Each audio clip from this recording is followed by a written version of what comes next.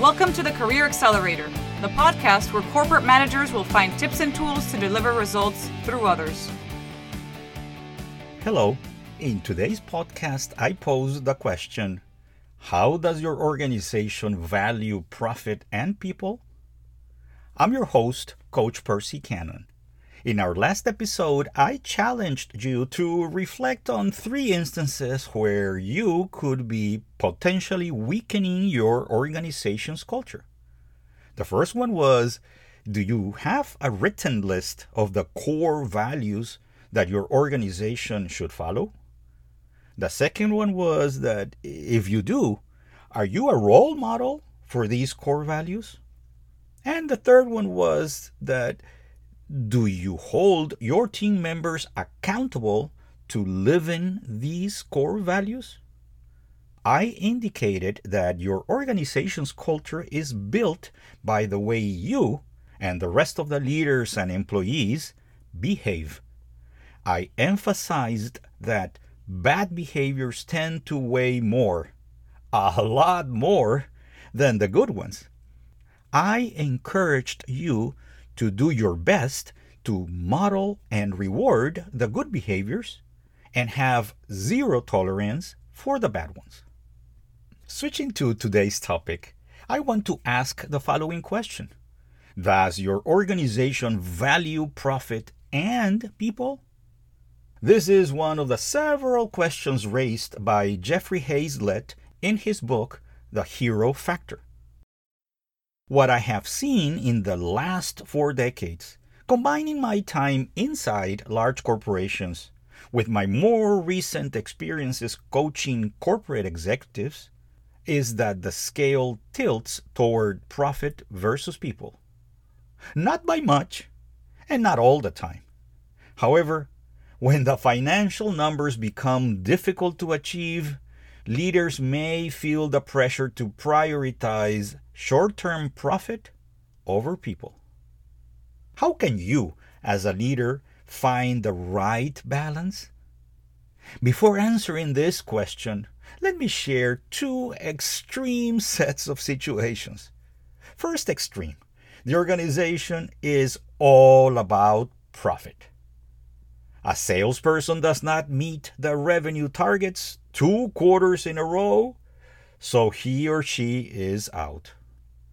A plant worker causes the production line to stop, so he or she is reassigned to a more basic task or may be asked to leave.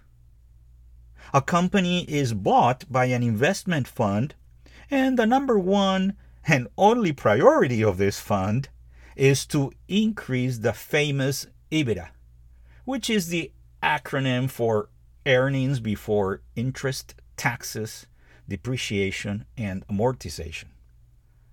Is this an exaggeration? Or have you witnessed similar cases? Let's now go to the other extreme. The organization is all about people. A company commits to lifelong job security for its employees. It may only fire people if there is a major ethical or compliance issue. A company focuses mostly on customer satisfaction, and its pricing may not always cover the internal cost structure required for this. Is this also an exaggeration? Or have you seen similar instances? I don't think either extreme is the right way to go. I think a balance between profit and people should be the target. Should it be heavier on profit versus people? Or the opposite, more emphasis on the people versus profits? Rather than trying to come up with a magical formula, let me share 2 personal examples of organizations that have, in my view, achieved a balance between profit and people. The first example comes from my first employer, Procter & Gamble. Throughout the responsibilities I had during my 15 years with P&G, it was crystal clear to me that I needed to deliver both profit and people contributions. It was not one or the other. It was both. And as my responsibilities grew, so did my accountability to produce concrete and ongoing profit and people results.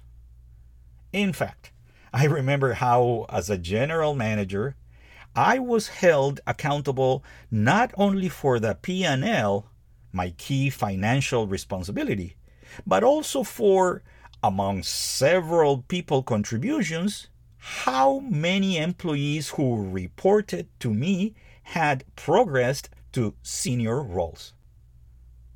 Would a similar approach work for you? The second example of achieving a balance of profit and people comes from a coaching program I conducted with a group of executives within a large corporation. For each coachee, I received a set of expectations from their respective managers and HR. These expectations centered around how the coachees could improve their impact on both the business and the teams they led. However, there was one factor that made this process stand out versus other programs I had conducted. It was how engaged and committed the managers and HR were to the success of these coaching programs. Unlike other organizations I had worked with as a coach, the managers and HR in this company proactively teamed up with me by raising the bar on what improvements they expected from the employees and making sure that coaches understood the progress required from them as a result of this program. Summarizing, today I wanted to raise your awareness on how your organization values and balances profit and people.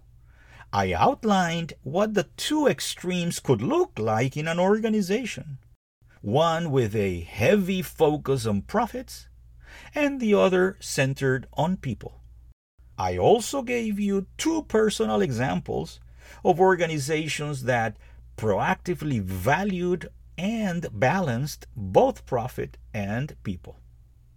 Are you satisfied with the balance between profit and people that implicitly or explicitly your organization expects from you? Is there any room for improvement? Even if you can't change the balance for the whole organization, is there any room for yourself or your team to rebalance between profit and people? Like what you heard today? Please rate, subscribe, or follow this podcast and share it with your coworkers and friends. Open to a free coaching call with me? Click on the link provided in this platform or visit my website at cannon.consulting. In our next episode, I will start a series of principles that can help you and your team successfully transition from remote to hybrid or in-person work arrangements. This is Coach Percy Cannon, working to help you make the rest of your life the best of your life. Thank you for listening to the Career Accelerator, the podcast where corporate managers will find tips and tools to deliver results through others. Stay tuned for our next episode.